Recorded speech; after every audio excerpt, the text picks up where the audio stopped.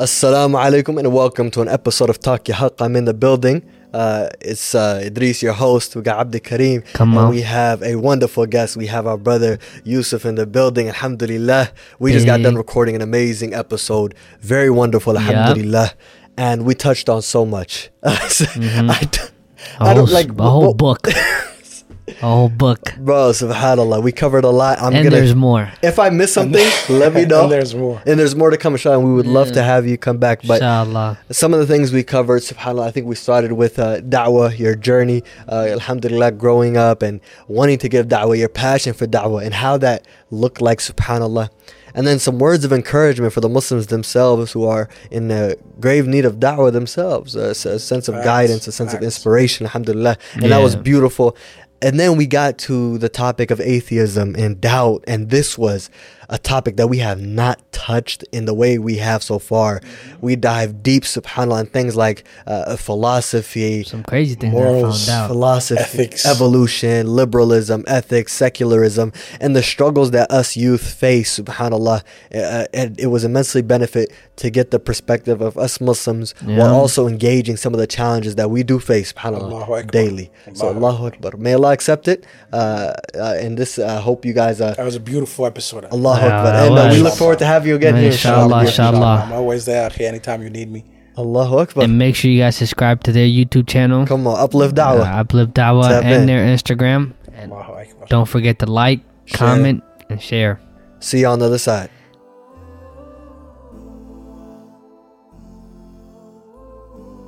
Welcome to an episode of Talk Ya Haq, the podcast where we discuss the relevant topics impacting us, Muslim Western youth, to better connect with our faith, inshallah. And I'm your host, Idris. And I'm your other host, Abdi Kareem. And we have a very special guest in the building. We have brother Yusuf. Assalamu alaikum, bro.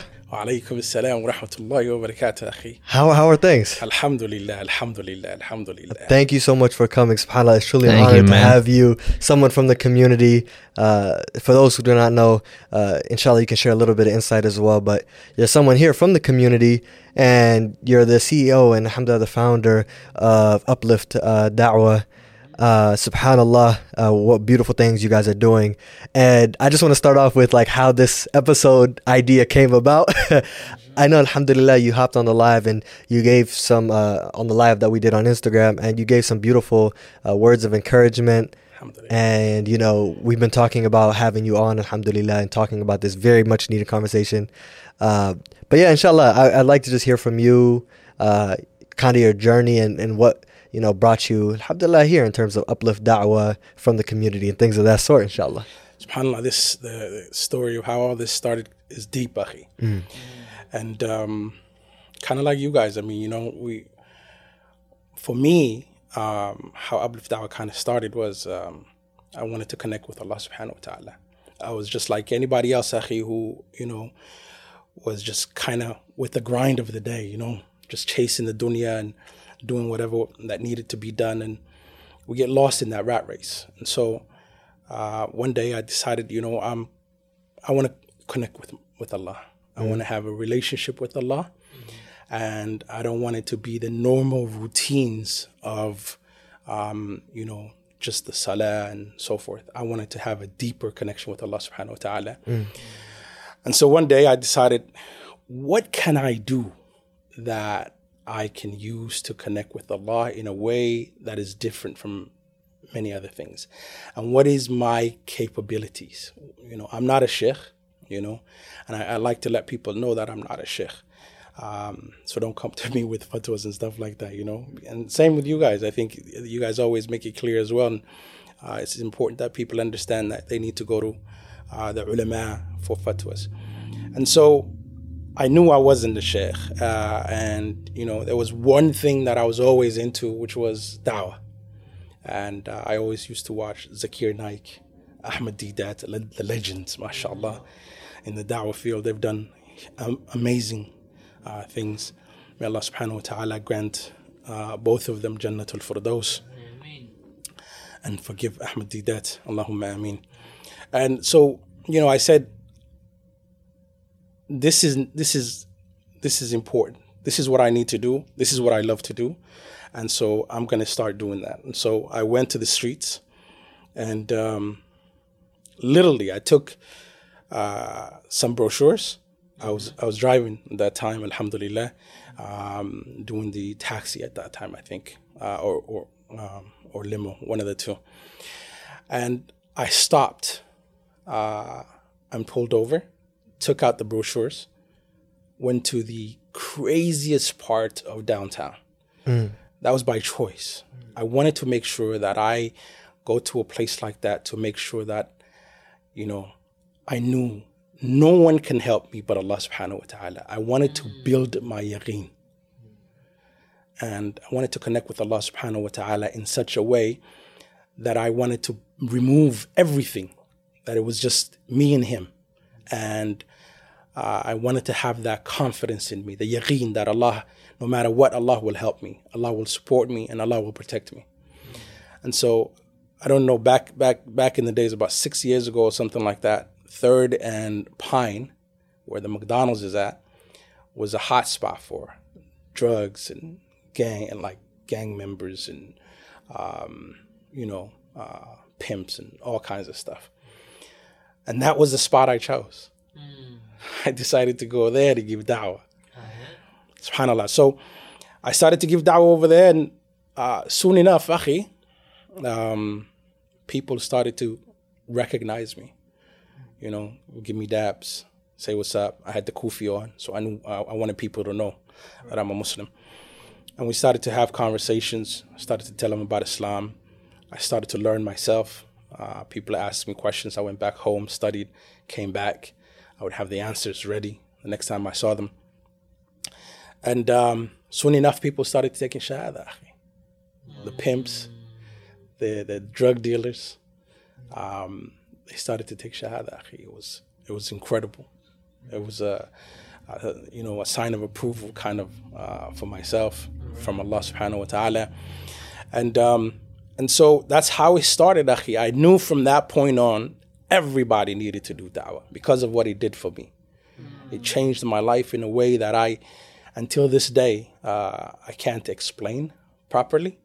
The connection that I received from Allah subhanahu wa ta'ala, or established, is different. It's something that you can't put into words. And so I knew that I needed to do more of this. Allah has a way of just kind of putting that in your heart once you're sincere. And once He puts it in your heart, the love of it is just deep in there.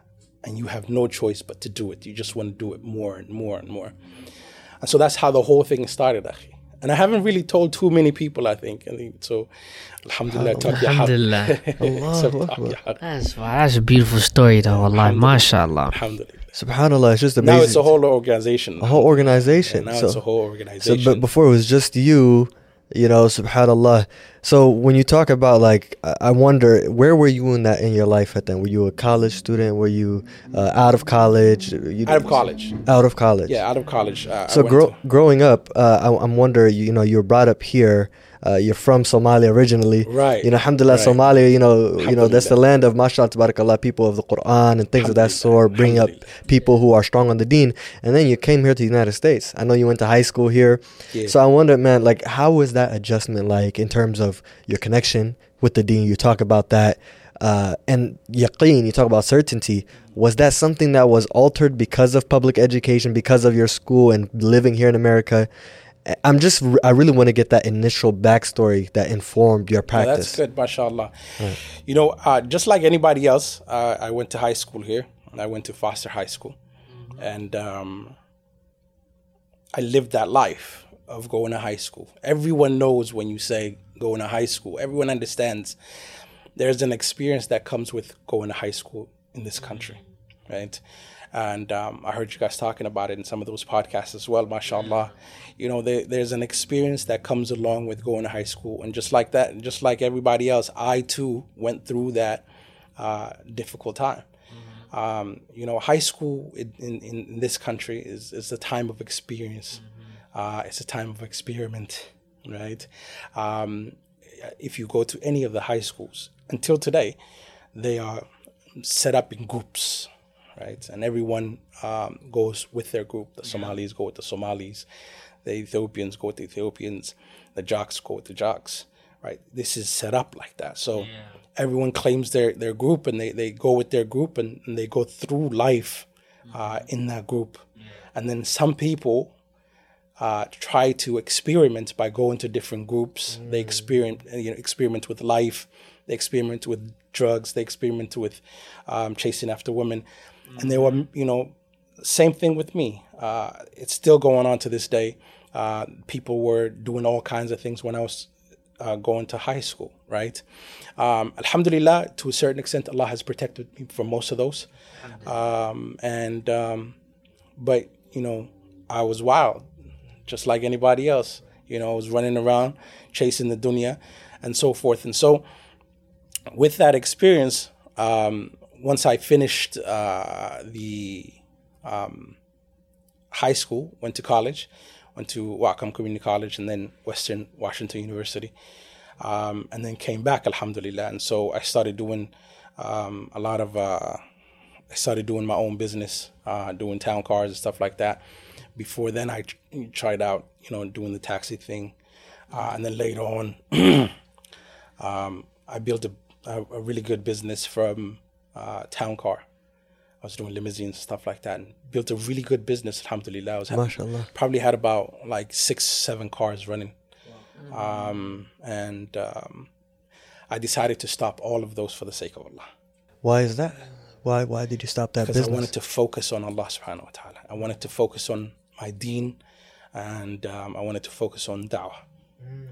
I realized that what that was doing was it was taking away from what I needed to do in terms of getting close to Allah subhanahu wa ta'ala.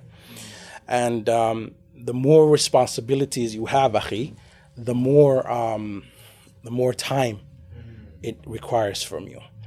And so understanding that, I knew that I just needed something to make my living, and I didn't need anything beyond that. As long as I can make my living and I'm happy, I can focus on Allah subhanahu wa ta'ala. I can focus on the da'wah. That decision came after I got into the da'wah, and I had that feeling that I told you about. And I knew I needed more of that. And until today, I'm doing it, alhamdulillah. MashaAllah. That's right. There's a difference between 9 to 5 and passion. Yeah. 1,500 people have taken shahada in their hands.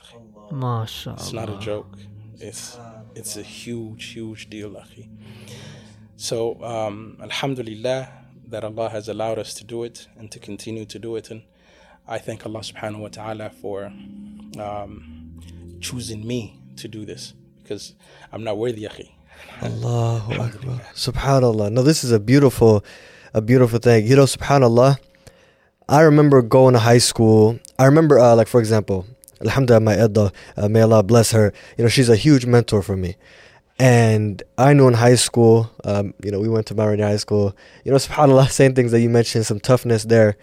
And I'm trying to stick onto the deen, but I told her, I said, Edda, like, my iman, it fluctuates. And she said, that's normal. But she says, make sure that when it fluctuates, like, the base is like you're on the deen, like you're on the sunnah, you're doing what's prescribed of you as a Muslim. And in order to boost your iman so that you're doing that, she said, learn more about your deen, learn more about Allah subhanahu wa ta'ala.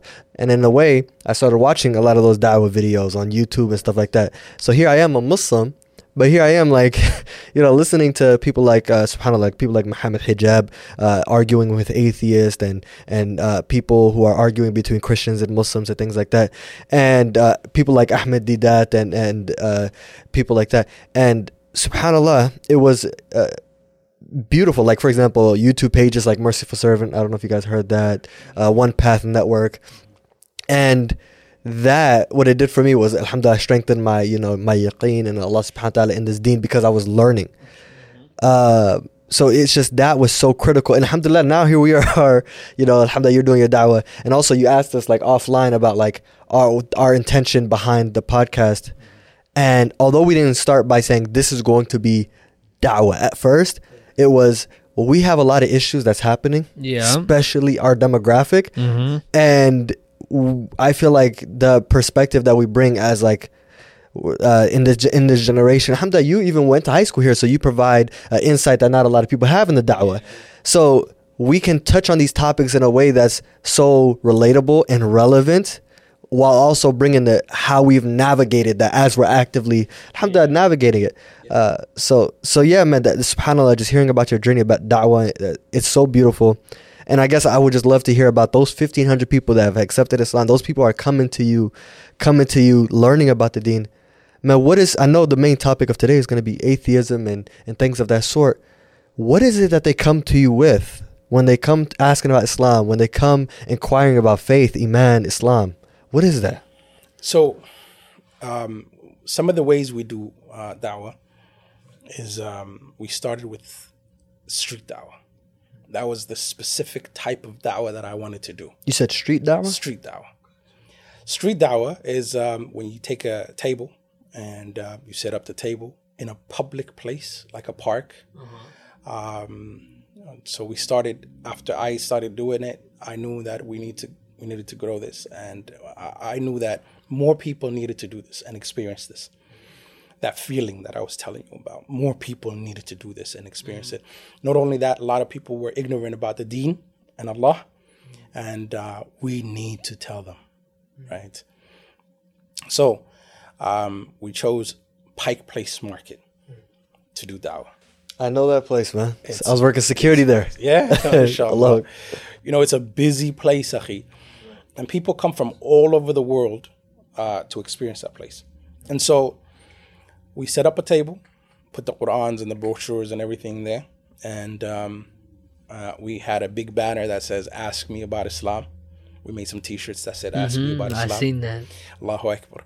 And we just did da'wah. People would come to us and ask us about Islam, and that's what we wanted them to do. And the idea behind that is that places like Fox News are giving people misinformation about Islam. And as Muslims, it's our responsibility to make sure that we are countering that. And that we're clarifying misconceptions and giving people the right information. If we don't do it, who will? Right? There are a lot of people who have misinformation about Islam. They think that we Muslims are prone to violence because Fox News says these type of things. And they've repeated these narratives to put this type of idea in the layman's heads. The people who are ignorant, who take Fox News as a literal source of news, right? And they don't fact check anything that they say. So those people, and it's not just Fox News, it's all of the media, right? CNN and MSNBC, all of them are putting out this misinformation. And we as Muslims are responsible to make sure that those people who are ignorant and will never fact check those type of misinformation receive the right information about Islam. It is our responsibility. It is not waiting for anyone else. And so, you know, we have to make sure that we clarify those misconceptions. And so that's why we went out there to the streets, to make sure that we talk to the people and we have discussions, we have dialogues in a beautiful way, full of wisdom. You know, Allah subhanahu wa ta'ala told us, call the people to my way, right? With wisdom, right? So Allah subhanahu wa ta'ala said, Ud'u ila sabili rabbik. Call people to my way. And we have to call people to Allah. Because shaitan is using the media and other sources to misguide people and to make sure that they never pick up a Quran and look into it. Because if I make something look bad and I repeat it so often, you will believe that whatever that is, that's a bad thing. And so they think that we are prone to violence. They think that our women are oppressed. They think that Islam is a crazy religion. Our prophet is a bad guy. And so we have to clarify those things, and we have to talk to the people, and we have to talk to our neighbors and have these discussions, the difficult discussions. People come to us and say all kinds of crazy things, right?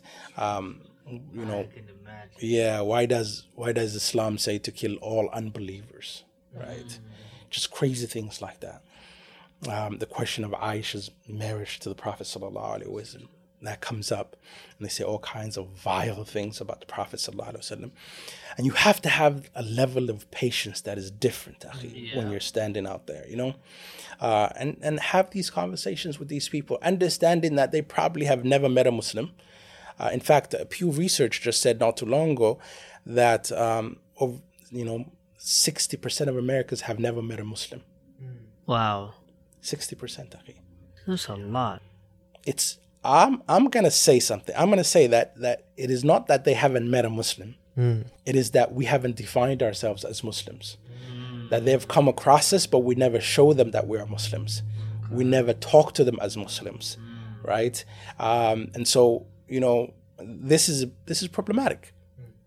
If 60 people have never met a Muslim, have never talked to a Muslim, and the only thing that they hear about Islam and Muslims is from Fox News and CNN, this creates a lot of problems for us. And so we needed to do something. We went out to the streets and started to actually talk to the people and have these dialogues. And many people, after understanding what Islam is, after clarifying those misconceptions, they came to us. They took the Shahada, alhamdulillah. It's amazing watching someone turn from hating you to, in 30 minutes to an hour, taking the Shahada and loving you.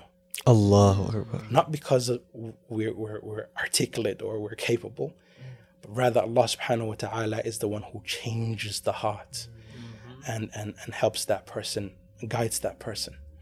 And so just watching the transformation, someone coming to you saying all kinds of bad things, and then after just having a really good discussion with them, becoming a Muslim, becoming your own brother. It's a beautiful thing, akhi. Allah. Subhanallah. Bro, my heart just got softened just by hearing Subhanallah. Crazy. The stories that you Subhanallah talked about. You know, when you talked about that the Islamophobia and the narratives that comes from the media, doesn't that remind you of our experience in like high school? We had 2016 was our junior year. I think we mentioned it briefly on the podcast. Yeah. Junior year where Trump became president and there was like a Muslim ban. And we did the poetry that we already talked about in our Zakaria episode, the poetry episode. And basically, we did a poetry in front of like. Shout out to Zakaria. Shout out to the brother. Come on. So we did a poetry in front of 1,400 people called "I Am Not a Terrorist," right?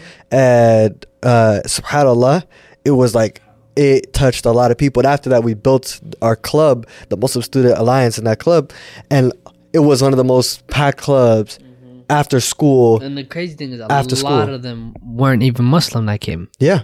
No, the majority. The majority, yeah, honestly. But to me, It's amazing. Right. like one thing that when you talk about Islamophobia and stuff like that, I really never really experienced it until my sophomore year and my junior year. Tell me about that. Sophomore year, I got called a terrorist just for praying.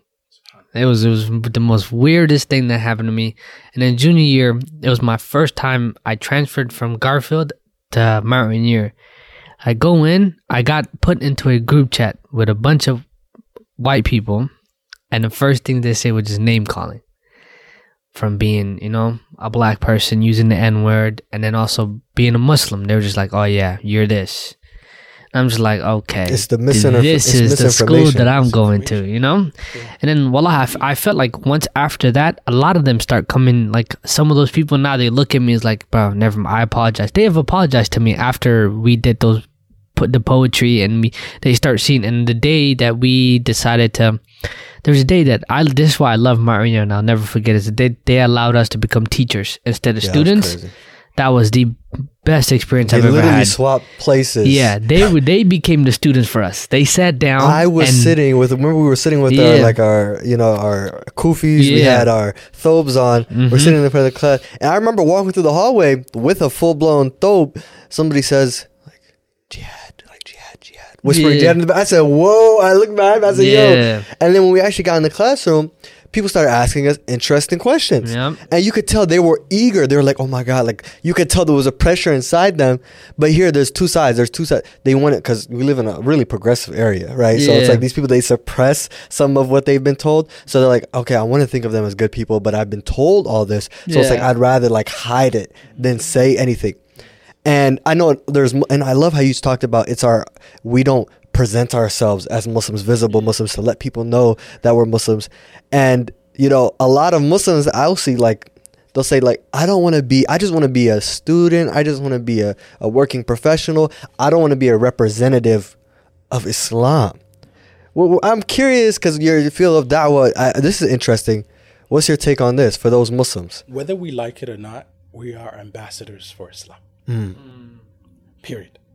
Whether you like it or not, as long as you have the worldview of Islam, you follow Islam, you live Islam, you are a representative of Islam, you are an ambassador of Islam. Each and every one of us is an ambassador, and we need to have that in mind when we are living our daily lives. Whatever you are doing, whether it is sinning or you are worshiping Allah subhanahu wa ta'ala, or just working and living amongst your colleagues, we need to remember that we are ambassadors of Islam. And your actions need to correlate with what Islam permits. And so people are going to look at you, they're going to see what you are doing, and then they're going to say, okay, well, if he's doing this, his worldview must be allowing him to do such a thing, right? Because that's what we live. We live our worldview, right? And so, you know, our ethics, our morals are all under the worldview, right? Islam gives us our morals and it gives us our ethics. And so if you're going against the very ethics and morals that Allah subhanahu wa ta'ala has given you because you're sinning, you need to remember that people who don't understand Islam, who don't know anything about Islam and what Islam teaches, are looking at you and they're saying, okay, well, that must be Islam. And so we need to pay attention to that as Muslims. And we need to follow the Sharia of Allah subhanahu wa ta'ala. And if we sin, because we're humans and we're going to sin, we need to make sure that we protect that from the people that see us, because we are ambassadors of Islam. And, you know, let the sin be between you and Allah. Do not expose your sin. Do not put it out there. Because people are always looking at you and they're seeing what you're doing and they're translating that to something that Islam is allowing you to do it. So my answer to that is, Akhi, carry ourselves as representatives of Islam.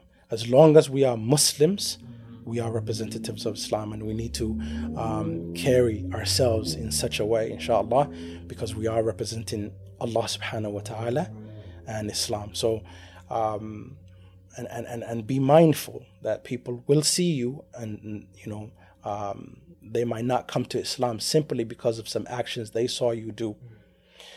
They'll say that I don't want to, you know, have those type of ethics. If he's doing this, then Islam is not protecting him from it. So why should I come to Islam?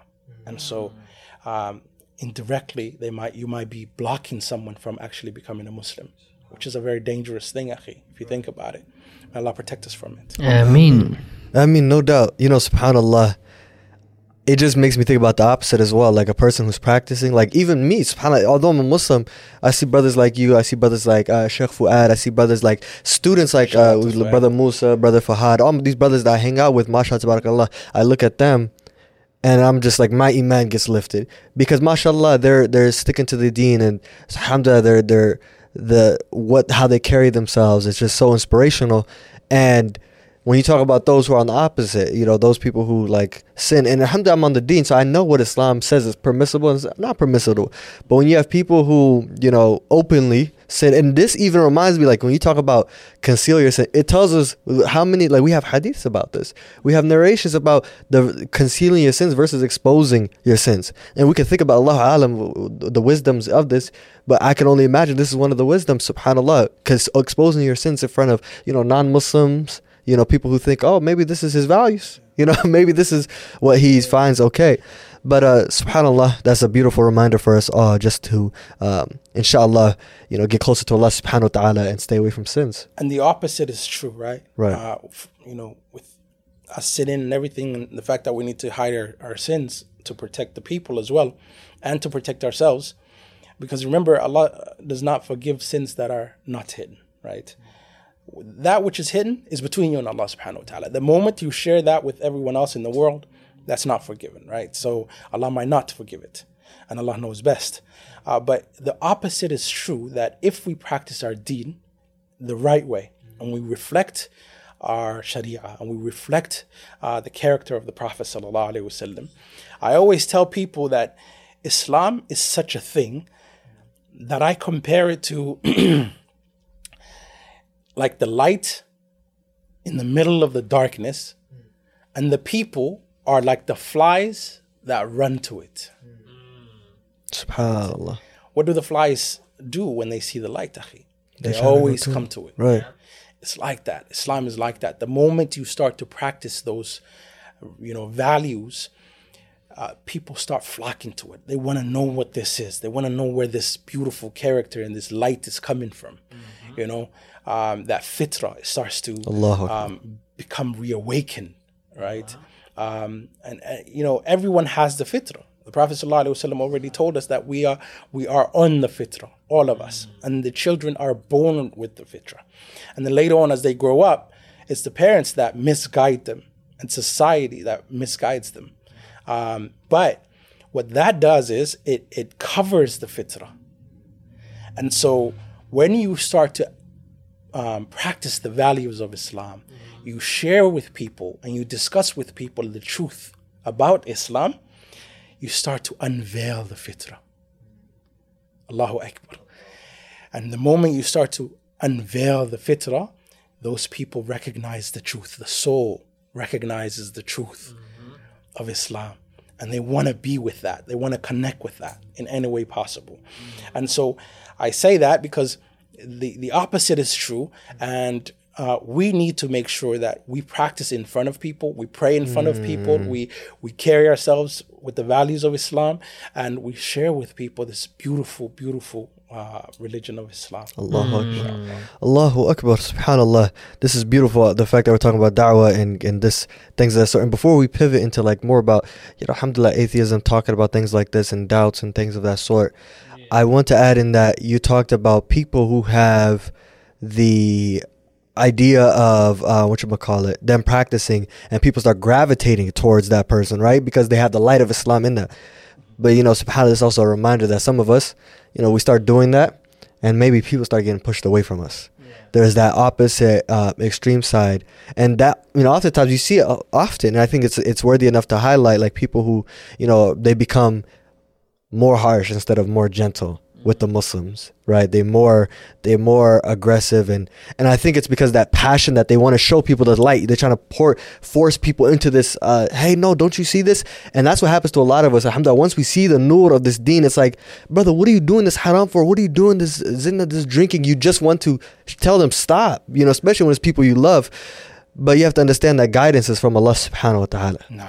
All you can do is embody those values and allow the people to see it shine through you and see how it informs your life. Alhamdulillah, I do the best that I can. And by the virtue of Allah subhanahu wa ta'ala, people have come to me and they've given me praise that I don't feel like I deserve. But the reason why they say that is because, alhamdulillah, look at what you're doing, and it's associated, everything is associated because of me practicing the deen to my best of my abilities. And some of those days it's not how I would feel pleased and content with. I feel like I should be doing a lot more, but because that effort is there, alhamdulillah, versus not making any effort, then subhanAllah, what is there for you after that? SubhanAllah, except darkness, except confusion, except misguidance and hurt and turmoil, subhanAllah. And wallah, every time I think about my Jahiliyyah days and not practicing on the deen, wallah, I get sad, I get uncomfortable, because subhanAllah, bro, there's no goodness, there's no khair in that, there's no barakah in that life. So people want light, people want guidance, people want direction. Wallahi, it only comes with tawheed and worshiping Allah subhanahu wa ta'ala. That's true. And if you want to add on that. What's it called? Even to before we even started, I was looking at your website and stuff like that, looking at your whole idea was I said, what is uplift, why uplift da'wah? Sorry if I pronounced it wrong. Yeah, you got it. What's it called? And to me, was something that was so interesting was you guys not only try to convert non-Muslims to become Muslims, but at the same time you guys stick with them throughout the journey of being, what I'm saying, the new Muslim people that just became Muslim. You stick with them through the journey of just understanding everything, And then I was just talking to Idris not too long about that, and I was like, man, that's so dope, You know what I'm saying? And that is very helpful. And I was like, man, imagine if we had that in our own communities, where it's like not only the new Muslims, even the people who are born Muslims. In my opinion, I feel like a lot of us have a lot of struggles of just knowing what to do. You feel me? Going from making wudu. Some to be honest, some people don't know how to make it. Exactly. Like for me, like I was born Muslim, but I was never taught so many different things. The first time I went to Jum'ah was when I was a senior. I was a grown man going to first time Jum'ah, learning how to make wudu. I would watch YouTube learning how to do it. You know what I'm saying? And just self-teaching myself. And I was like, man, imagine if in our community, yes, I would love everybody to get help, but imagine the people who are more Americanized, but who are born Muslim, that don't really receive that help. And they're just out there I am a Muslim, but they don't know what it means to be a Muslim. You know what I mean? And that was the conversation I was having with them. I was like, man, that would be... And I feel like that's what Talk Your Haqqani is. It's like when all of us share our experiences, it's like you share from what somebody is probably going through right now at the moment. And it's like, man, I want to go through it the same way he did, because everybody has their own journeys. You know, so that was the beautiful thing I liked when I was reading one of the. To add on to that, yeah, there's two things. One is that we need to start teaching our brothers and sisters about the basics of Islam, and we need to do da'wah to them. Mm-hmm. One of the things I believe that you guys are doing well is that you are speaking to that audience, and when this idea for the podcast came up, we were having that conversation in the live, and one of the things that I told you guys is specifically that I said, kudos to you guys, because you're having this type of discussions and you're bringing it to the right audience. Our brothers and sisters that are young, that are going through their journeys in life, that are facing difficulties, they need to hear these type of things. And so that brings me to the next thing, which is do not lose hope in the mercy of Allah. No matter what you go through in life, no matter how much you have sinned, do not lose hope in the mercy of Allah. Allah subhanahu wa ta'ala promises to forgive your sins, even if it is everything that is within the earth and the universe. Yani, the mercy of Allah and the forgiveness of Allah has no bounds, akhi. As long as you are still breathing, no matter what sins you have made in your life, you need Allah subhanahu wa ta'ala, and don't lose hope in Allah's forgiveness. Call upon Him sincerely, and Allah subhanahu wa ta'ala promises to forgive you. So you touched on this when you were speaking, akhi, and one of the things you said is that people come short and they sin and they go astray. All of us at some point in our lives came short of the expectations that Allah subhanahu wa ta'ala has for us. Mm-hmm. But we need to remember that we were never created perfect. That Allah subhanahu wa ta'ala, when He was creating us, akhi, He knew who we were. He knew that we would sin. And He knew that we would come short. But it isn't about falling. It isn't about, coming short. It isn't about making mistakes. It isn't even about the sin. It's about the return. Allahu Akbar. That's the important thing. With Allah subhanahu wa ta'ala, He doesn't care how much you sin. It is the return. Because remember, akhi, for those who do not return, the only reason why they don't return is because they think that they are self-sufficient. That's deep, akhi. Think about it. Mm-hmm. When you think you are self-sufficient, you think that you don't need anyone. But what you have to remember is that your sins, they don't affect Allah subhanahu wa ta'ala. What does it mean to be the Lord of the universe and everything that is in it? The creator of the heavens and everything that is in it. When you sin, it only affects you. It doesn't affect Allah. When you worship Allah, it doesn't add anything to Him, His power. Allah has everything. He's not in need of any one of us. Rather, it is us who is in need of Him. So when we sin, it is us we sin. we cause dhulm to. We sin against ourselves and we harm ourselves. We sin against Allah, but we harm ourselves.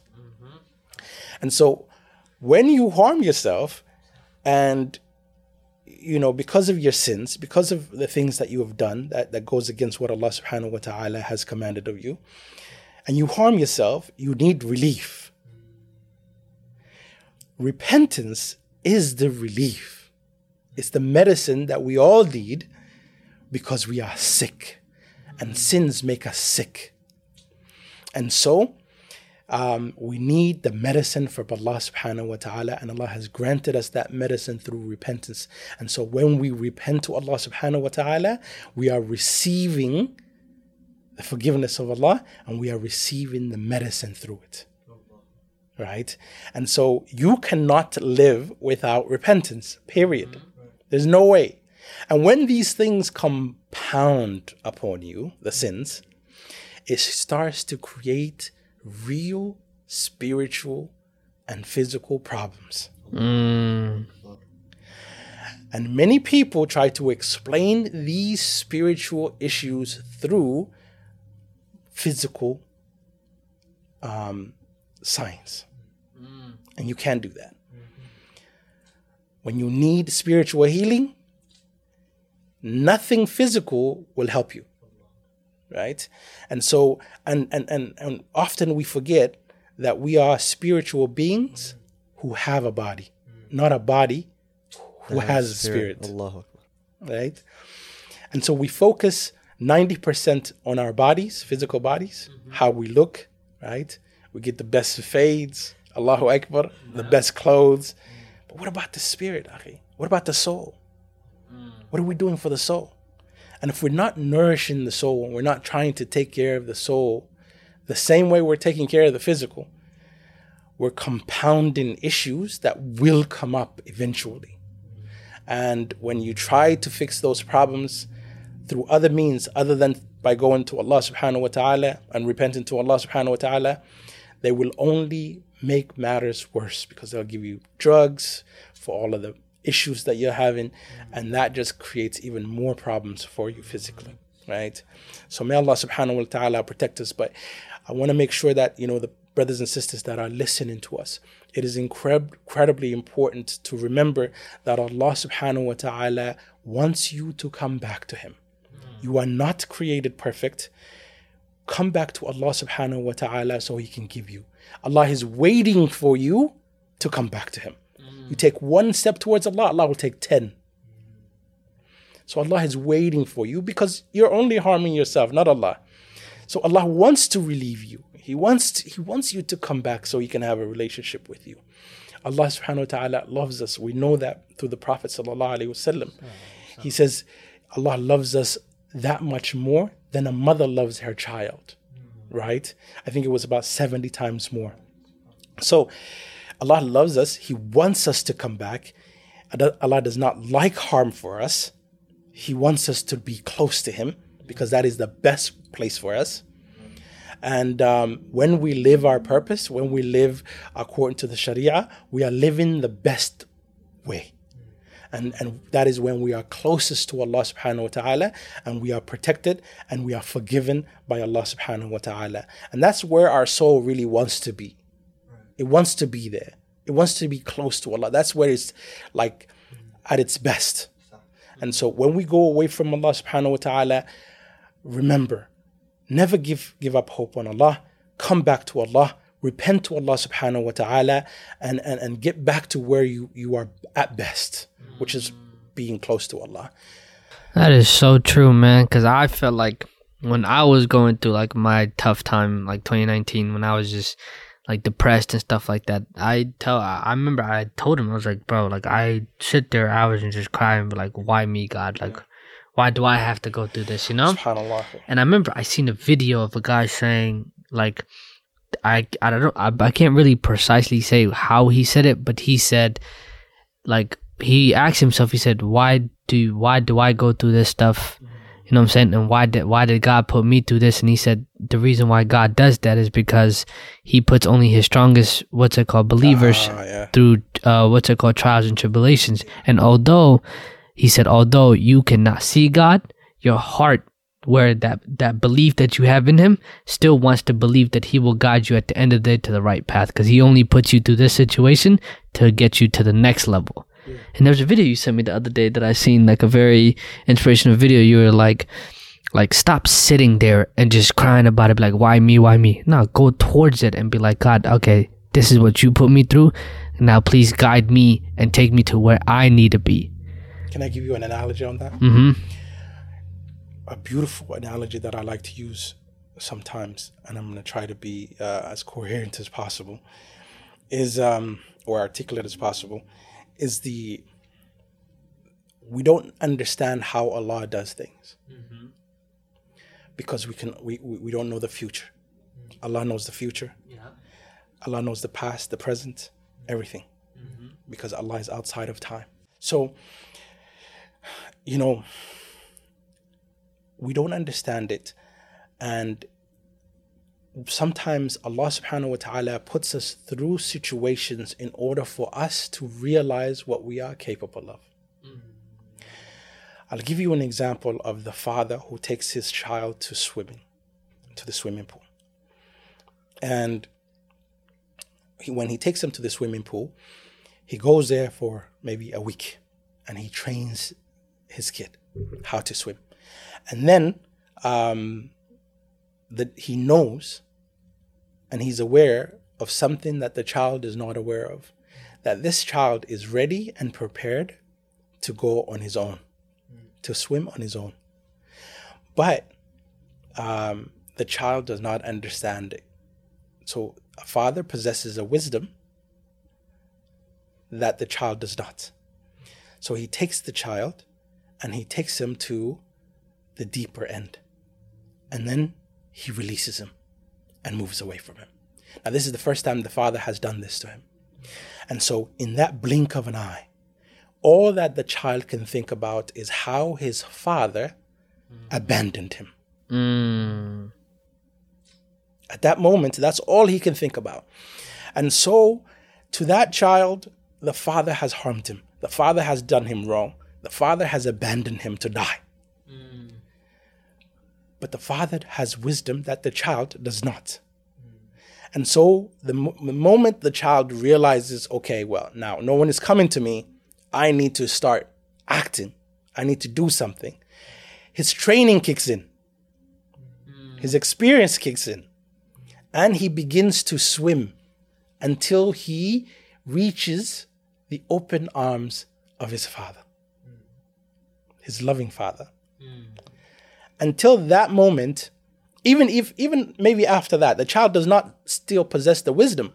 So he thinks that his father abandoned him. He's yelling, screaming, and crying. How can you do this to me? Why did you do this to me? But the father understands something that the child does not. The father knew he was capable, but the child did not. And so we sometimes fall into this type of situation where Allah subhanahu wa ta'ala puts us in a specific situation designed and perfected for us. And only by going through that difficulty do we realize our capabilities and grow our capacity and reach our potential. And so we need to realize that the difficulties that we go through sometimes, like the depression that you went through, made us who we are. How many of us have realized after 2 years of going through difficulty that was the best thing that ever happened to me? Subhanallah. We need to recognize that we don't understand the wisdom of Allah subhanahu wa ta'ala, and that all we need to remember is that Allah loves me, Allah wants good for me, and everything that Allah does, even if I don't understand it, there's good in it for me. Inshallah. That's very true. You're not lying. That trust in Allah subhanahu wa ta'ala. Trust in Allah subhanahu wa ta'ala. And then after now, just realizing, like, after everything that I went through, I was like, man, thank you. Because I wouldn't be the person I am, and like how resilient I became and how tough my skin became just because of just knowing how to deal with certain situations. Like, it's, subhanAllah, it's crazy. You know? Facts, Akhi. Subhanallah. It's the truth. It's like you have to trust in Allah subhanahu wa ta'ala, His wisdom. It's like sometimes you need something to happen to you that you necessarily wouldn't sign up for. Like, for example, like maybe you need an operation that you didn't want this surgery, or you didn't want to take this medicine when you were a kid. You were kicking and screaming. But, your parent knew better. They knew that this was going to do you good. And alhamdulillah, they make us into who we are. More holistic human beings, subhanAllah. But subhanAllah, some people don't believe, this is, I know that you hopped on the live and you said, Dries, something I feel that's important is the idea of atheism. Alhamdulillah, from this whole time that we've been talking about the perspective of those who have iman. And alhamdulillah, a lot of our audience, this is what's going to do them good. It's alhamdulillah, they already have the iman, they believe in Allah subhanahu wa ta'ala. But then there are those who do not. And, alhamdulillah, I know that you're working with a lot of these people. You're calling them to Islam. Why is it important for you to talk about atheism, even for an audience that may necessarily, be raised in a Muslim family, and alhamdulillah, Rabbil Alameen, have Muslim names? Or converted. What was that? Or converted. Or reverted people, reverted to Islam. Yeah. Why is that important for you to talk about this topic specifically, atheism? Why is that something? So we live in a liberal, secular state, and the state follows as a value system the liberal value system, right? And although there are overlaps, sometimes it's not the same, right? And so a lot of youth, they don't understand this, and they live this life. They go to school, and if they're not educated in their deen, they run into a lot of issues. Because the value system that they live under, that they grow under, that they are indoctrinated through, is the liberal secular value system, right? And so at some point they're going to clash, and many of the youth are not prepared for this clash when it happens.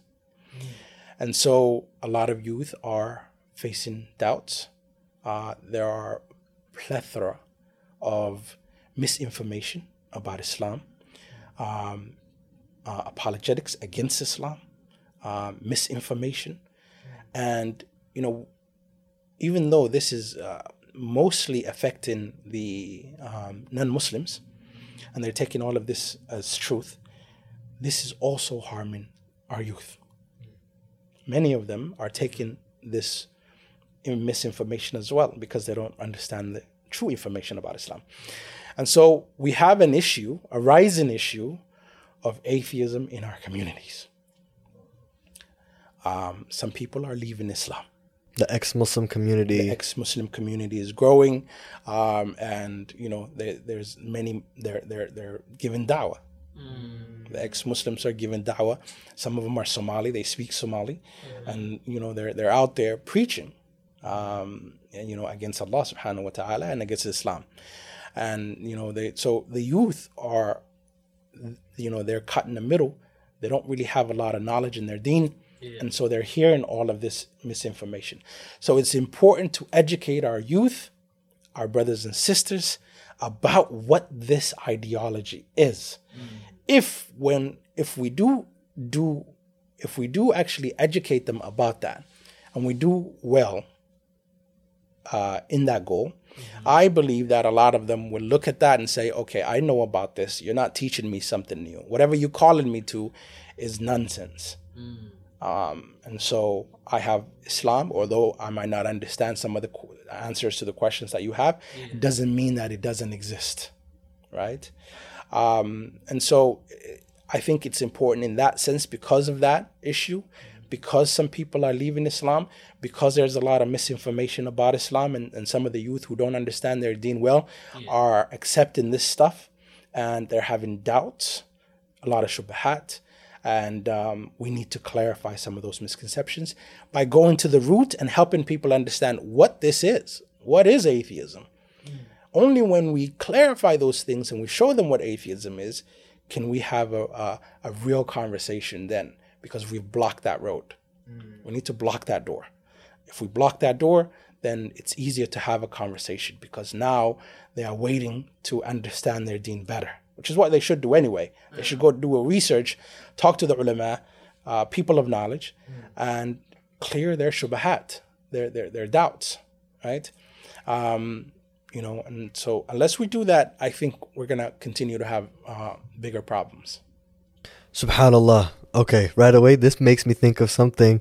When I was getting my AA at Bellevue College, I took a course for one of my electives titled Contemporary Moral Issues. And, alhamdulillah, I came back from Hajj. We were going to school together. We were commuting. This was after graduating high school. That summer, alhamdulillah, I had the blessing of going to Hajj. I came back, alhamdulillah, I was wearing the kufi to school. I had the tusbah around my neck. I was doing the most. And, I was visibly Muslim. And I remember being in the class, and they were talking about a lot. They were talking about, it was titled Contemporary Moral Issues, and they were talking about arguments of morality. Yeah. And they were talking about ethics. And they were rationalizing ethics without the premise of belief. Right? So they were saying, they said right away, I know there's a lot of Christians here because there's, Christian there. They didn't even mention Muslims. They said there's Christians here. And your morality is rooted in your, belief. That is, I think it was something along the word of divine something. When you try to posit... divine command. Yes, perfect. So it was divine command. So he said, he'd even elaborate. He said, what you guys are using is called divine command. Wiped it off the board. Now we're going to talk about Marxists, John Locke, and these guys who are like the founders of liberalism.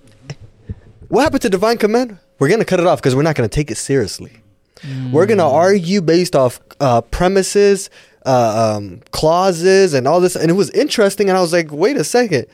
And there was a specific topic.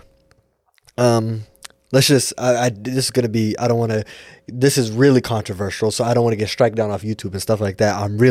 But let's just, We don't have to get into it too much. Yeah, I'm just going to touch the bait, just so people get ahead. They were talking about a community that is very prominent in our Western, and they were trying to posit moral arguments. And there were some Christians and some people who believe in God, and, we have a religion that says something about this. And basically the teacher said, well, instead of, beheading people, this is what he said. Instead of beheading people, I swear he said this. Instead of beheading people, we could just give them sex education. That's what he said. And I sat there and I was like, whoa. And I was like, you just came after a whole group of people. Just like that. And it's like, they belittle, people of Iman, people of faith, people of, even the people of the book, like the Christians, the Jews, and they dismiss them because of the secular and liberalism. And subhanAllah, it's just crazy because I don't even know necessarily where I'm going with this, but just what you mentioned right there is so true, because here I am going to a university, and I know there's some people that say, look, if you are a person of low iman, don't even go to university because of how much indoctrination is present. Some sisters are indoctrinated with the third wave feminism. No doubt. That has made them look at their hijab and say, am I being oppressed? Right. There's wow. This is happening. I'll tell you, there's a couple of things that are happening that we need to realize. A lot of the universities and colleges are, some of the teachers, most of the teachers, I would say, are people who don't believe. Okay? And there is a real effort to push the liberal value system onto the world. And it starts with the colleges and universities. If the teacher who's teaching you is an atheist teacher, and they're always going to teach you through the worldview of their worldview. They're going to teach you through their worldview. And so whatever you are learning, you're learning it from his eyes. And it's going to be biased. And so when, there's a real effort out there, Akhi, to try and remove religion from campus, to try and remove religion from the government, to remove from society as a whole. Eradicate it. And that's where it starts. Completely eradicate education. Yes. And it starts there in education. Everyone's got to go through college and university. That's where they get you. Right. If you are not equipped with the knowledge of your deen, they're going to get you there. And that's where most of the people are falling victim to these doubts because of the effort.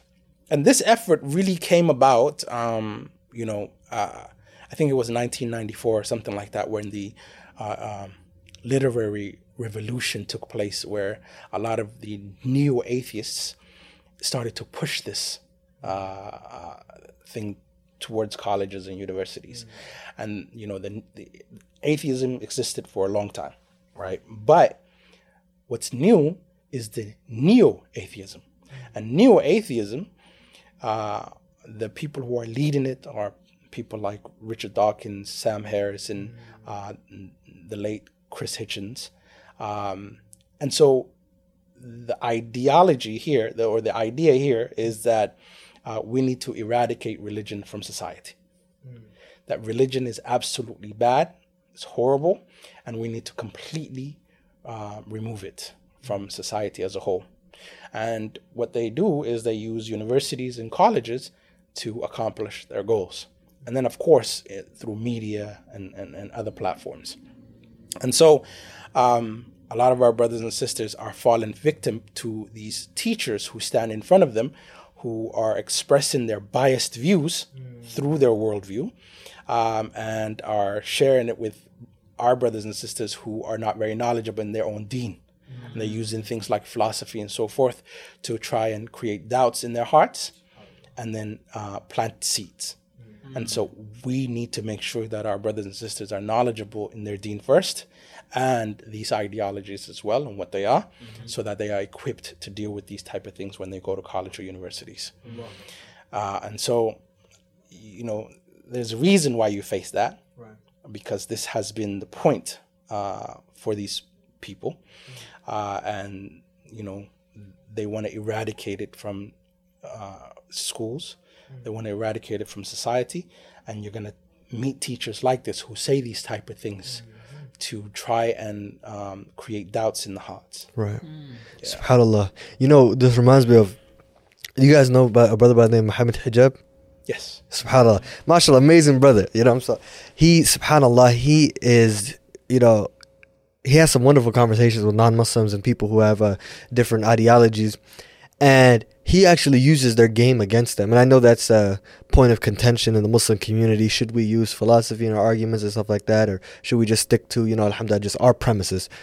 But I did find it beneficial in that he was able to articulate, our values, alhamdulillah, in a beautiful way, but also turning their values on their head in their own game.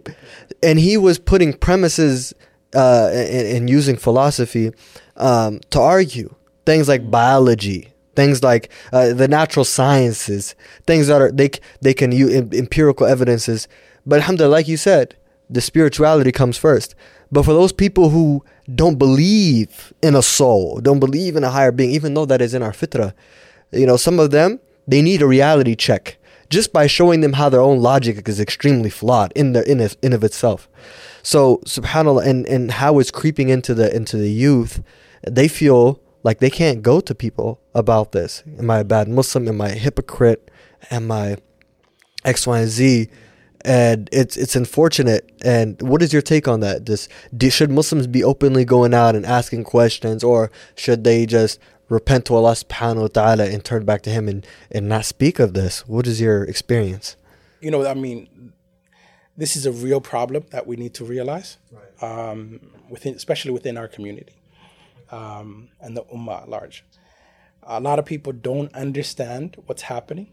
And so when our parents realize that you're having doubts and you're starting to ask difficult questions, some of the things that some people used to do is, you need ruqya. This is the shaitan. Surely there's waswas that's connected to this, but they don't understand it. They don't understand how to answer these difficult questions. And so they say, this is shaitan, say, A'udhu Billah min shaitan rajim, and just, forget about it. But the reality is, this is way more difficult than just simply forgetting about it. This is going to stick with you. Doubts are very dangerous, and the shaitan loves this, and he uses it very well, right? He makes it bigger and bigger and bigger until it's overwhelming. And so we need to help our brothers and sisters who are having these doubts in answering their difficult questions and clearing these doubts from their hearts. And if people do have questions and they do have doubts, don't be afraid to go to someone who's knowledgeable and ask them. Right? And don't feel like you're going to be ostracized or people are going to look at you the wrong way, because your deen is more important than anything else. It's your worldview. It's what you live through. And you want to preserve your connection to Allah subhanahu wa ta'ala. Nothing else is real except Allah. Al-Haq, the truth. So you want to go to the source, Allah.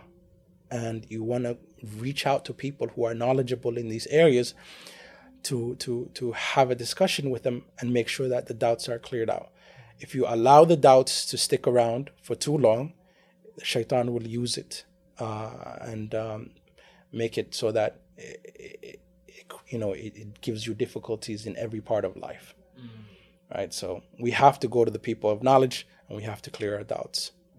And our shuyukhs, may Allah bless them, they have to understand where these doubts are coming from, what these doubts are, and they have to be able to clear it, inshallah.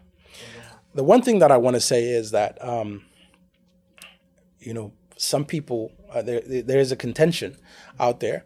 I think it's less and less now than it used to be in terms of using philosophy. But it's reasoning. That's what philosophy is. It's to reason. Allah subhanahu wa ta'ala in many places in the Quran tells us, do you not reason? Do you not reflect? Do you not ponder? Right? The simplified terminology or definition is simply to reason. Right? When Ibrahim alayhi salam was reasoning with his people in terms of, should we worship this, or no, I don't want to worship this because this goes away, the sun goes away, the moon. This is reasoning. You see what I'm saying? And so if that's the case, if that's what it means, is to reason, then surely we can use philosophy, because it is a way of reasoning, right? And, and I think it's important to understand that the philosophy of now is totally different than philosophy back then. When it started to create a lot of problems for a lot of Muslim scholars. And so I do understand there's a contention, but I do believe that it's important as well. SubhanAllah. Before I go out, do you want to say anything to that? Yeah, SubhanAllah. I know that one thing that we talked about just again, you sure you don't have no time? Okay, we're at an hour and 12 minutes. Okay, alhamdulillah, perfect. SubhanAllah. Okay, there's a red dot on that camera. That tells me that camera's getting a little bit hot. But I think we have about 20 minutes, inshallah, where it'll go, inshallah. Bismillah. SubhanAllah, with what you just talked about, philosophy and stuff like that, in that course that I took, one thing that we talked about was objective morality versus moral relativism, right? Something of that sort. And it's basically like objective morality is like, this is inherently wrong. From what I remember, okay? I took that class a couple times. Let's just say that. So, because your boy was struggling. But it's basically it's 1 + 1. It's just how it is. This is inherently wrong for what it is. And then there's objective relativism where, depending on where you are, this can be, okay, not okay. And so that this is a point of contention for a lot of philosophers. And I remember we're reading literature about some practices that certain people do. And, America, we tend to, and other, these Western, very developed that they try to tell us, they'll go and try to empower and instill human rights, right, in these other lands. And it's always ironic to me, because when you think about it on a practical level, the states that we're living at, you just go back 60 years, you go back 100 years. Do you want to talk about morality then? So it's like our morality in the West, where we try to put ourselves on a pedestal in terms of human rights, where just not too long ago, we were, I'm not going to say we came from Somalia, but the people inherently here, the white man, right, subhanAllah, was doing the most insidious of practices to the people, the most clear human rights violation, and now is ironically championing human rights. They call the savior, the white savior, going and trying to spread human rights. And I know that Muhammad Noor talked about this. He talked about how a lot of Western youth are saying, some of the stuff that Islam says, this hadith, this thing, it doesn't align with my Western sensibilities. But the thing that they don't, some people will say that, oh, wow, a sister can, it's preferred that a sister prays at the house, that, she does this, or, that this is this punishment, if you do this sin, that there's this punishment. Wow, that sounds a little barbaric. Some people will say this because it is not aligned to their Western sensibilities, of which we've been indoctrinated. But what people don't understand is that Western sensibility that you got is relatively new, if you think about it. This is not something that's inherently, oh my God, this is so wrong. No, this is something that, 100 years ago here in the same educational institution, they were not teaching this. They were teaching something quite the opposite. You would have probably been championing human rights if you were born back then. Think about slavery and genocide of the Native Americans and things of that sort, and colonialism. And this is something to be cognizant of. Instead of putting the white man and the Eurocentric ideals and values on a pedestal over your Islamic values that does not change, that is stagnant, and it serves the best for human being to be good for your spirit, for your physical health, everything. So subhanAllah, I don't really have a question. It's just a statement that I want to bounce off you guys, that Western sensibility that people struggle. It's a point of contention between their values and the Western values. You see? You want to add to that, inshallah? Oh, me, bro. I'm just listening and soaking everything in. MashaAllah. No, this is good. So there's two things that you mentioned. And I want to try and cover both. In terms of the value system that is held in the Western world, right? And instead of saying white, I like to say Western, right? Because there's a lot of white Muslims and so forth. And so I like to use that term, the Western world. And the liberal value system, the most important pillar is don't harm, the no harm rule. That's the main and most important pillar. As long as you're not harming someone, then you can do whatever you want. Okay? And this is where the freedom is derived from. And so when the most important value that you're holding to is don't harm someone, but you can do whatever you want to, as long as you're not harming someone, that's not what Islam is teaching. That directly conflicts with Islam, because Islam, the value says Islam limits your freedom for the protection of society, right? Because Islam tries to build a cohesive, harmonious community, society, country, right?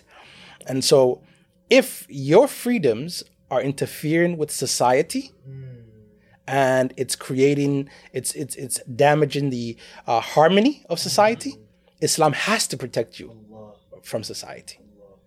That's the beautiful thing about Islam, is that it's balanced in every direction you look.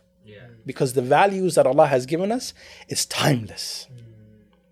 So it's balanced in every direction you look at. See, when you create values yourself, which is what the liberals have done, you're always going to run into problems, right? And you're not going to see there's not a lot of balance If you fix it from one side, there's always going to be another side. I'll give you an example. This goes to our second point, which is objective morals, right? And I want to try and cover that, inshallah. So, what is wrong with, if you ask this to an atheist or someone who believes in liberalism, what is wrong with two adults, a mother and a father, having a relationship as long as they use protection? Well, what is wrong with it? There's nothing in the liberal values that there's nothing wrong with that. A mother and a father? A mother and a son. Oh, okay. A mother and a son, a mother and a father and a daughter, as long as they are of age of consent and they use protection, there's absolutely nothing, because there's no harm. Incest, basically. Things like incest, yep. Incest. There's no harm. Right. If there's no harm and they are consenting, look at that, and there's protection, you've covered every area. Right. Because the protection, of course, is because someone said, oh, you can have deformed babies. Right. That's right. So you could be harming somebody. That is exactly right. Right. Now there's none of that. Right. So there's no issue. You see, so the only reason why they're not doing it now is because it's taboo. But taboo. 100 years from now? Look at that. 100 years from now? That won't be taboo. And I guarantee you it will not be taboo. 100 years from now? 100 years from now. Or maybe even 50 years from now, that will not, maybe even less than that. The same thing, Abdi, that you're saying, A'udhu Billah, subhanallah, Abdi, they were saying that 100 years ago, 200 years ago. Facts. The group that you were talking about earlier, same thing. 100 years ago, 50 years ago, they were put in jail, killed. All of a sudden now, if you even say something about it, you're done. Right? So that's where it's different for Islam. Divine command is that we receive our morals and ethics from Allah subhanahu wa ta'ala. That Allah is good and goodness comes from Allah subhanahu wa ta'ala. Now, when we say objective, I like to define things because sometimes it gets confusing and people don't understand it. When we say objective, what we mean is that it is independent of us and it's true. I repeat, it is independent from us and it's true. Why does it have to be independent from us? Because if morals are created from us, it's subjective. What is good for me might not be good for you. And that's what's happening a lot of the time. People are imposing subjective things that they believe about themselves in an objective way. That's right. On us. That's right. SubhanAllah. That is exactly right. And this happens every day. Atheists who do not have objective morals, right? Because their morals can't be outside of them. It cannot be independent from them. Because if it is independent from them, that means they have to have a God, an independent being who's outside of themselves, who gives them those commands. They don't have that. An atheist does not believe in God, and so the reality is that it cannot be independent from them. You see, society can create their own morals, in which the members of that society have to live by. Like the government can impose those rules and enforce those rules of morals upon them, right? Which is what's happening now. And so, but that can change. You can go to court, challenge it, due to the pillar that we talked about in liberalism, and say, why is this wrong? The only thing you could say is this is taboo, because there's nothing wrong with it in liberalism. So the court has to let it go. And that's how values are completely destructed in our society. And it's only taboo when the general public views it as taboo. When you have a jury in a civilization that sees it as normalized because of what we talked about, the educational institutions that have already brought us about in this way where, hey, this is perfectly normal. Matter of fact, this is good. We should, this. So how can you enforce something that's taboo if it's normalized to us? Yeah. So it's, and I want to add this on as well. When you talked about the no harm principle, it also makes me think about something I learned called utilitarianism. It's another thing that a lot of the liberals premise their values and their ethics on. It's the principle of maximize pleasure and minimize as much as you can pain. That is the human experience. Well, when you think about that, that it's so problematic, because if you do everything that's pleasurable to you, and we do everything that's all pleasurable to us, there will be no difference from a civilization and a jungle. There will be no difference. We will be so backwards in our actions and our civilization. It's following desires. Look at that. And subhanAllah, when you think about Allah subhanahu wa ta'ala and the way He created us, knowing our fitrah and what's best for us, He knows our nature and gave us a way to live our lives, a deen, a way of life, that we can live our lives according to something Allah subhanahu wa ta'ala is pleased with, and something that is conducive to living the best lives that we can live. But for us, when we dismiss that and disregard that, there's only chaos. Tend to forget yourself. Yeah. Akhi, the Allah subhanahu wa ta'ala, first of all, equates one life to all human beings. If you save one life, it's equivalent to all human beings. So the value that Allah has given you, me, is that we are so valuable that we are equivalent to all human beings. One life, the value of one life.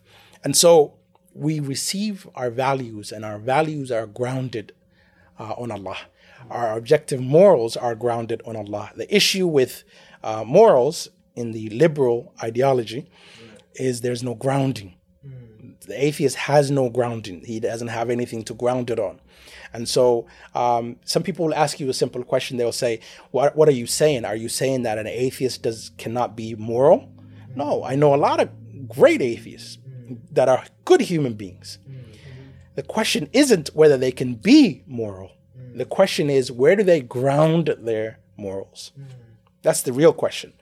And there's a grounding issue. They don't have anything to ground it on. And if you don't have anything to ground it on, you have to accept the reality that all your morals are simply subjective, right?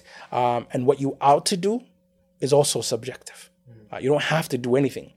If atheism is true, then the best value of life that we should follow is selfishness. That's what it should be. Right. Because you're going to die soon. You have a short, limited time. Right. And you should seek the best pleasures in life. YOLO. Right? And so that should be the value that they should strive for in reality. Right. But like you said earlier, all you hear is what's happening here, what's happening there, that you shouldn't do this is immoral here. What do you mean? Where are you grounding your morals? We agree with you that some things that people are doing are absolutely horrible. Right. But where are you grounding your morals? What gives you the right to say to somebody else in another state, in another country, that their morals are wrong because they're doing this, and that, when you yourself don't have any grounding for your own morals? Atheists do this a lot. They talk about everything that's happening in the world. They talk about religions, and they say these are immoral. But what do you mean? If your morals are subjective, then they are limited to you and to your society. You have no right to go to another society and say that my morals are universal, therefore what you're doing is wrong. You can't do that. You have to stay within your limits, and understand that their morals might be good for them and your morals might be good for you, but you don't have any way of actually putting that on them, right?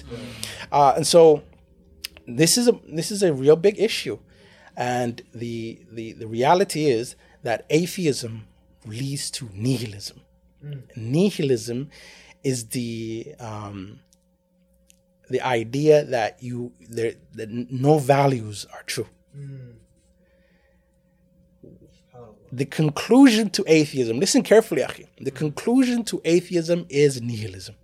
If you live your life truly as an atheist, you have no choice. Honestly live your life as an atheist. You have no choice but to live a life of nihilism. And nihilism requires that you abandon all values. You destroy all value systems. Wow. Because if all is subjective, then nothing is true. Right? that means everybody can just simply create their own illusory morals. You understand what I'm saying? Right. And William Lane Craig compared this to going to the street, knowing that there's a car coming, but closing your eyes. Right? It's illusory. Trying to make up your own laws is illusory. Just because I give a meaning to the universe doesn't mean all of a sudden it's objective. That meaning is objective. No, it's the meaning that I give to it. Doesn't mean anybody else has to take the same meaning for it. You understand what I'm saying? Right. Same thing with purpose. Who gives you your purpose? Right.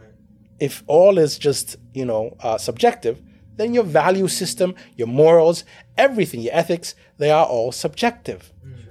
Right? So this creates a lot of problems, and nihilism is the conclusion to anyone who lives their honest atheist life, right? And so a lot of people need to understand this, and it's creating a lot of problems. SubhanAllah, I think what you said was extremely profound. But here's the thing, and I think this is interesting to tie it in there, because I like to add some nuance to the conversation. Let's say some person may say, well, hey, we root our values or our logic based off of empirical evidence. We root our things on things that we found, things like evolution, like Allahu Akbar. A lot of us have been indoctrinated. They have that graph. We've all seen the graph. Yeah. A chimpanzee, and then a little hunchback guy, and then the guy standing with a hairy chest. I seen one meme where he said, turn back. We got to go backwards because, they're tripping over there. So there's that audience. And there's an audience that may say, hey, well, the same thing that you guys are saying, it's like, well, they're saying is, what we believe is true, and we're championing that. Us Muslims, we believe what we're saying is true, and we're championing that. We're spreading that. That's a da'wah. To me, it was a question that I always had for them is like, how do we go from chimpanzee to slowly developing into a human, but there's still monkeys in this world? That's what Cat Williams. I think Cat Williams said that before. Yeah, I was like, that made no sense to me. So when you hear stuff like that, have you come across this before? Yeah. And what have you used? Because we know we are the children of Adam, alayhi salam. We know that we were created direct from Allah subhanahu wa ta'ala. And, so how do you rationalize this argument that they pose? So, first, there are two ways to look at this. There's two issues here. One is that there's assumptions. The atheism has a lot of assumptions. Evolution has a lot of assumptions. And we need to take apart the assumptions in order to get to the root of the issue. Due to lack of time, what I would say is that there's no issue. Science does not have any issues with miracles, because miracles is a metaphysical thing, and metaphysical things are outside of the physical world. Science only deals with physical world, so it has no say in miracles. There's no issue with miracles. We believe that Allah subhanahu wa ta'ala created Adam, and we are silent about everything else. Right? Adam, all the way through human beings, we believe that Adam and Hawa are miracle, that Allah subhanahu wa ta'ala created them. But we don't say, we stay silent on what Allah subhanahu wa ta'ala doesn't tell us. Right? The problem is a lot of people make up things and they add things to the Quran. No, stay silent on where there's no saying. Let them do their research. It will continue to change. That's what science is. Science is a tool, and we Muslims love science, and so let them do their science. We can do science. There's a lot of confusion that Muslims might not like science or run away from science. No, right. The method that we use today, the scientific method that we use today, is credited to Hassan ibn Haytham, who created that method, and a lot of Western academics credited him for starting that. So Muslims have no issue with it. The only issue is that we understand that it has limitations. It has limitations. It's a beautiful tool. We love to use that tool. But it's just a tool. But it's just a tool. Don't try to bring that into your aqeedah all of a sudden. You understand what I'm saying? Right. Because it will continue to change. And the beauty of science is that it keeps changing. What was accepted 200 years ago will be challenged today, and all of a sudden it will be completely turned, right? The theories keep changing. For example, we thought that the universe always existed. Then we discovered the Big Bang. And all of a sudden, after 200 years of believing that as a fact, we had to go back and say, oh no, now we had Big Bang, therefore the universe did begin, and there was a specific time that it began, right?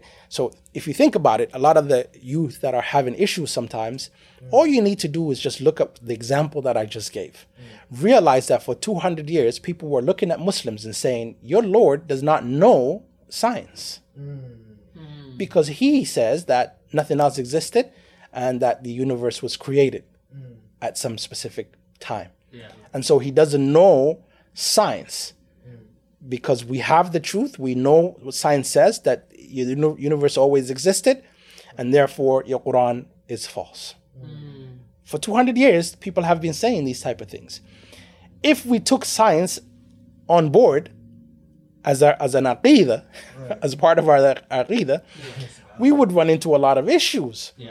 So what we need to do is we need to separate the two. We need to understand that the science is simply a tool. It has a lot of flaws. It has a lot of good. And it continues to change all the time. Right? And so once we understand that, no matter what comes up, we will understand that, okay, that's just science. Right? I have the Al-Haq, who's the source of all truth, Allah subhanahu wa ta'ala. And tools for us to search the truth, right? Science will help us understand the how, Allah will help us understand the why, right? Just because I understand how the vehicle, Chevy vehicle, works doesn't mean I understand the agent who created it. You understand what I'm saying? So the study of the universe, the world, should lead us in reality to Allah subhanahu wa ta'ala. It can only cover so much. Exactly. Subhanallah. So I think that's important. I think subhanallah, that is very, very important. And that's why a lot of, like when I talk about those people who have contention with using philosophy and things of that sort, they think this is why, because it can become problematic when you try to use your reasoning. Like, for example, some data comes over and they come up with archaeology. They see a fossil, they do a 3D imaging, and it looks like some kind of hybrid human. And there are people like, okay, don't use your logic. Stick to this because there's going to be a lot of confusion. You know, subhanallah, there's people saying Dajjal, this is the time of delusion. This is the time of deception. And subhanallah, what better time for deception than this era? Subhanallah. And I think now more than ever, we have to be more vigilant to holding firm on the deen of Allah subhanahu wa ta'ala. It reminds me of a hadith from the Prophet sallallahu alaihi wasallam, who said, there will come a time where holding on to your religion will be holding like on a burning clay. People feel ashamed. People feel scared. People feel uncertain. So they feel hesitant to hold on to this. It's painful at times. It's uncomfortable when everybody adheres and values something that's completely contradictory to what you hold. And that is our era, unfortunately. And I think, although there's going to be some scientist guy with a PhD who will tell you one thing, we have the book of Allah subhanahu wa ta'ala, who we believe is the author of all existence, tell us another. And when we look at that, we say, I believe Allah subhanahu wa ta'ala. Because how complicated are we as human beings? Well, you know, we're looking at us, wallahi, we're just miracles, subhanallah. And as much as we try to rationalize in a biology class, there's no rationalizing our existence, subhanallah. So I think that is essential. You know, I think this might be a 2-part episode, but Sheikh, I really would like to ask you, inshallah, to tie it all together, what message would you like to leave our youth, our audience, those who are out there, especially as we lead towards Ramadan and trying to hold on to the faith? What is something that you'd like to tie it all together, inshallah? And then can I add like a follow-up question? Of course. It would be, what advice or like how could someone like me or Idris or anybody that's in the audience join Uplift Dawah to help people become Muslim? MashaAllah. So before I get into that advice, I want to go back to what we talked about a little bit earlier, because we cover a lot of topics, and so I want to make sure that there's benefit in some of the things that we do talk about. There are 2 different ways to look at evolution. And we talked about that a little bit. There's evolution, and then there's Darwinian evolution. These are 2 different things, because Darwinian evolution has with it mechanisms, right? And so evolution just simply says that there is difference with time, that there is changes that happen. Adaptations. We don't have issues with this. We know that the pigmentations of the human beings changes according to whether they are close to the sun or they're far away from the sun. So these changes are normal, and this is evolution, right? Macro evolution. So what we have an issue with is the Darwinian evolution, which claims that, or a lot of atheists, they use it as a tool to try and disprove Islam or religion as a whole. But in reality, they know that this does not actually mean, even if you don't believe it, it doesn't mean that you're out, you're going to become an atheist simply because you believe in evolution, right? Just because you believe in atheism doesn't mean you're going to automatically become an atheist. Or just because you believe in evolution doesn't mean you're going to become an atheist. That's right. Yeah. Simply because you believe in evolution does not mean that all of a sudden you're going to become an atheist, just like that. And I want to add on top of that, just real quick, sure. Just to add, I think it's logical because when you talk about adaptation, some creatures, they have a unique advantage. For example, you talk about height, talk about the way people store fat or pigmentation. It allows them to survive in their environment, and because they survive in their environment, they're able to reproduce, and that's why you find these species, they thrive more. But then you're talking about another thing, Darwinian evolution. I'm gonna let you continue. That's right. Darwinian evolution comes with its own mechanism, and it uses that mechanism to try and say that we don't need God, right? But Richard Dawkins himself, he said this. He says that we understand that just because someone believes in evolution does not mean that they will automatically become an atheist, academically speaking. But he says the public, though, they believe this, and so we need to push this. You understand? Because there's a disconnect between the academic world and the YouTube popular speakers. Right? A lot of the population don't really understand what's happening there. And so miracles, science has no say in miracles. I mean, it's a metaphysical thing, and science focuses on physical things, material things, right?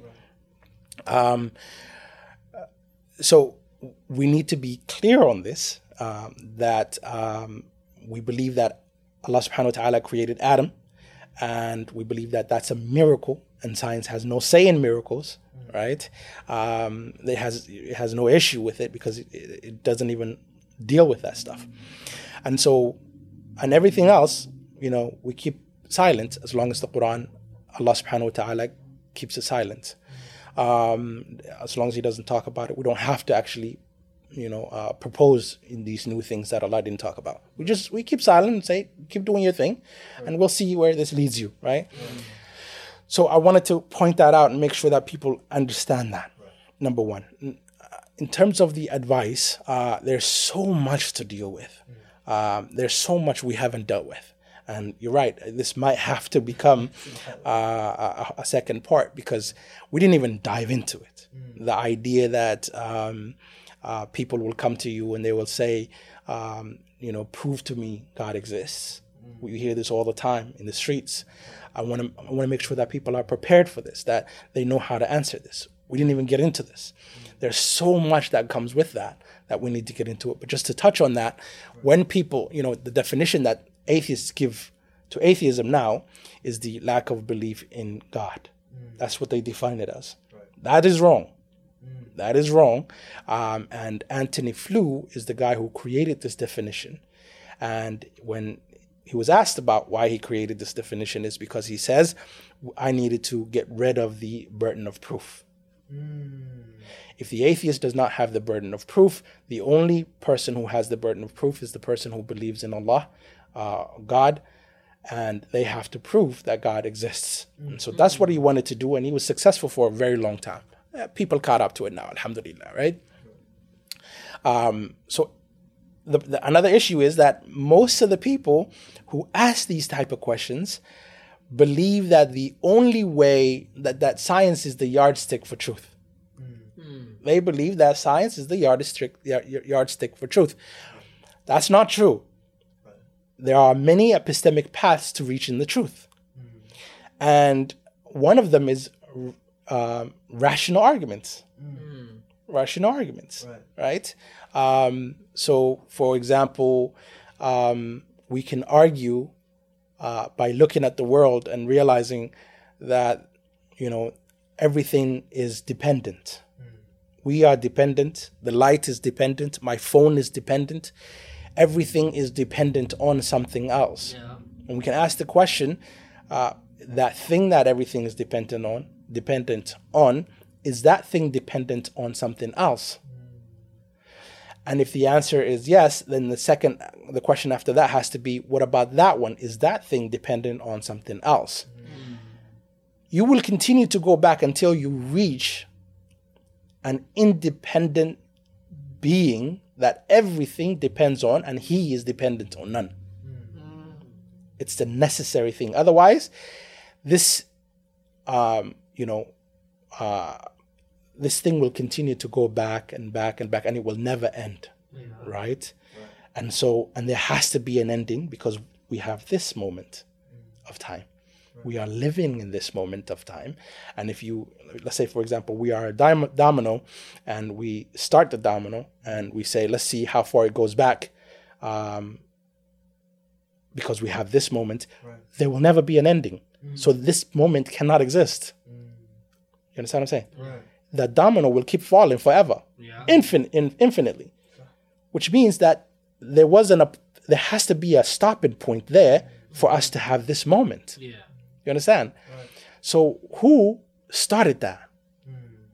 Who started all of this? And so we need to ask that question, that everything that is dependent on something else, and that everything, whatever that independent being is, that's who we call Allah. That's who we call God. That everything makes sense only when he exists. Otherwise, nothing makes sense. Because all then you're going to end up just saying that everything is dependent. We're all dependent, everything is dependent, and we're dependent on something that is dependent, which makes no sense. Right? And the infinite regress is what we need to stop. In philosophy, you can't have infinite regress, something that just keeps going. There has to be an ending point. There has to be something that starts it. Otherwise, it's just absurd. Right? And so, and that argument, the audience can look up, I think it's called the contingency argument. That's correct. That's correct. The contingency argument, or the dependent argument, you will find it with those two names. But there are so much to cover in that sense, that we'll have to go back to it, inshallah, some other time. But in terms of the advice, akhi, I advise myself first, and then everyone else. Look, Allah subhanahu wa ta'ala is the explanation of everything. He's the reality, the only reality that really exists. Everything else is fake. We're all gonna die. All of this is gonna end. And we are nothing but a maggot food. Maggot buffet. That's what we are. That's the reality. That's the one thing that is for sure true, is that we are going to die. Kings die. Billionaires die. Right? Everyone dies. The young dies, the old die. Right? And we need to realize that this reality is waiting for us. And that the only way to have a good life here and the hereafter is to connect with Allah subhanahu wa ta'ala. That He's the absolute truth. And when you understand that Allah is the absolute truth, everything else has to come under Him. That the truth can only be found with Allah subhanahu wa ta'ala. The human endeavor, we use many tools to try and discover how Allah has created things, how Allah has created us, how Allah has created the universe. This is what helps us to understand this creation that we are. But the only explanation the only true explanation, and the why can only be answered by Allah subhanahu wa ta'ala. And so we need to seek Allah subhanahu wa ta'ala, and we need to connect with Allah subhanahu wa ta'ala, the source of our lives, the source of our souls, the source that we are all going to return to. That's the reality. Not what we live. This is the delusion. This is a short enjoyment. And so we need to realize this, and we need to realize that we're going to go back to Allah subhanahu wa ta'ala, whether we like it or not. And we're going to be judged by everything that we do. So make what you do good for you so that it helps you in the hereafter. Do good deeds now and return to Allah often so that Allah subhanahu wa ta'ala can give you the ultimate gift, which is Jannah. And that's what we're all striving to. This is a short amount of time. And the way you can look at it is this. Take a rope. Say on this end, it's infinite. It's forever. And then the tip is red. Just the tip. But the other side goes on forever. That little tip is the dunya. That's it. That short amount of time you live in this world, that's the little tip. Don't sell the tip, right, of the rope for an infinite happiness, right? A lot of people will take this as the only truth, only reality. They'll waste their life for this short amount of time.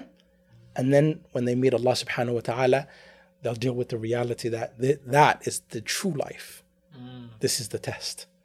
And so live this test. Connect with Allah subhanahu wa ta'ala. If you make a mistake, don't lose hope in Allah subhanahu wa ta'ala. Stay close to Allah subhanahu wa ta'ala. Ask Him for forgiveness. And inshallah, Allah will forgive you. And we ask that Allah subhanahu wa ta'ala forgives us and grants us the Jannah. Allahumma ameen. Ameen, ameen. Subhanallah. Allahu Akbar. That's a beautiful reminder for myself, first and foremost. And alhamdulillah, I'm sure that is an immense source of immense benefit for those listening, inshallah. I would just like to thank you, and subhanAllah, I like to, subhanAllah, thank you for all that you're doing for the community, for the ummah, for the service that you're doing, alhamdulillah. May Allah reward you immensely. I just want to say Jazakallah khair for the work that you do. I mean, Jazakallah khair. And the question that you asked, Akhi, how do people connect and volunteer? You can go to upliftdawah.org. And there's a volunteer application that you could fill out, inshallah. That's one way to get involved. There are many ways. We're an organization now, so there's many facets, many things to do. So it doesn't mean that everybody has to go to the streets and do da'wah. We can take care of the new Muslims. If you have knowledge and you want to teach the Muslims, we can start something up where we teach the Muslims, inshallah, like the basics that you were talking about. Inshallah, we can help the organization. We have a studio as well. Inshallah, you guys are going to come one day. Bidnillahi kareem. And so we can do reminders and videos to soften the hearts of the people, inshallah. And they can go to YouTube, inshallah, our YouTube, to check that out, inshallah. And if they can, it would be dope if they can support those channels, inshallah. Our YouTube channels, www.youtube.com/upliftdawah.org. And same with our Instagram. It's upliftdawah.org as well, inshallah. Inshallah, man. Y'all go support that. Yeah, y'all make sure if you're rocking with Taqi, go ahead, support the organization, Uplift Dawah. To help the Muslims. Barakallahu feek. Allahu Akbar. Alhamdulillah. This was a beautiful episode and a source of immense benefit. I hope you guys enjoyed this one. So inshallah, we'll see you guys on the other side on next week. Assalamu alaikum.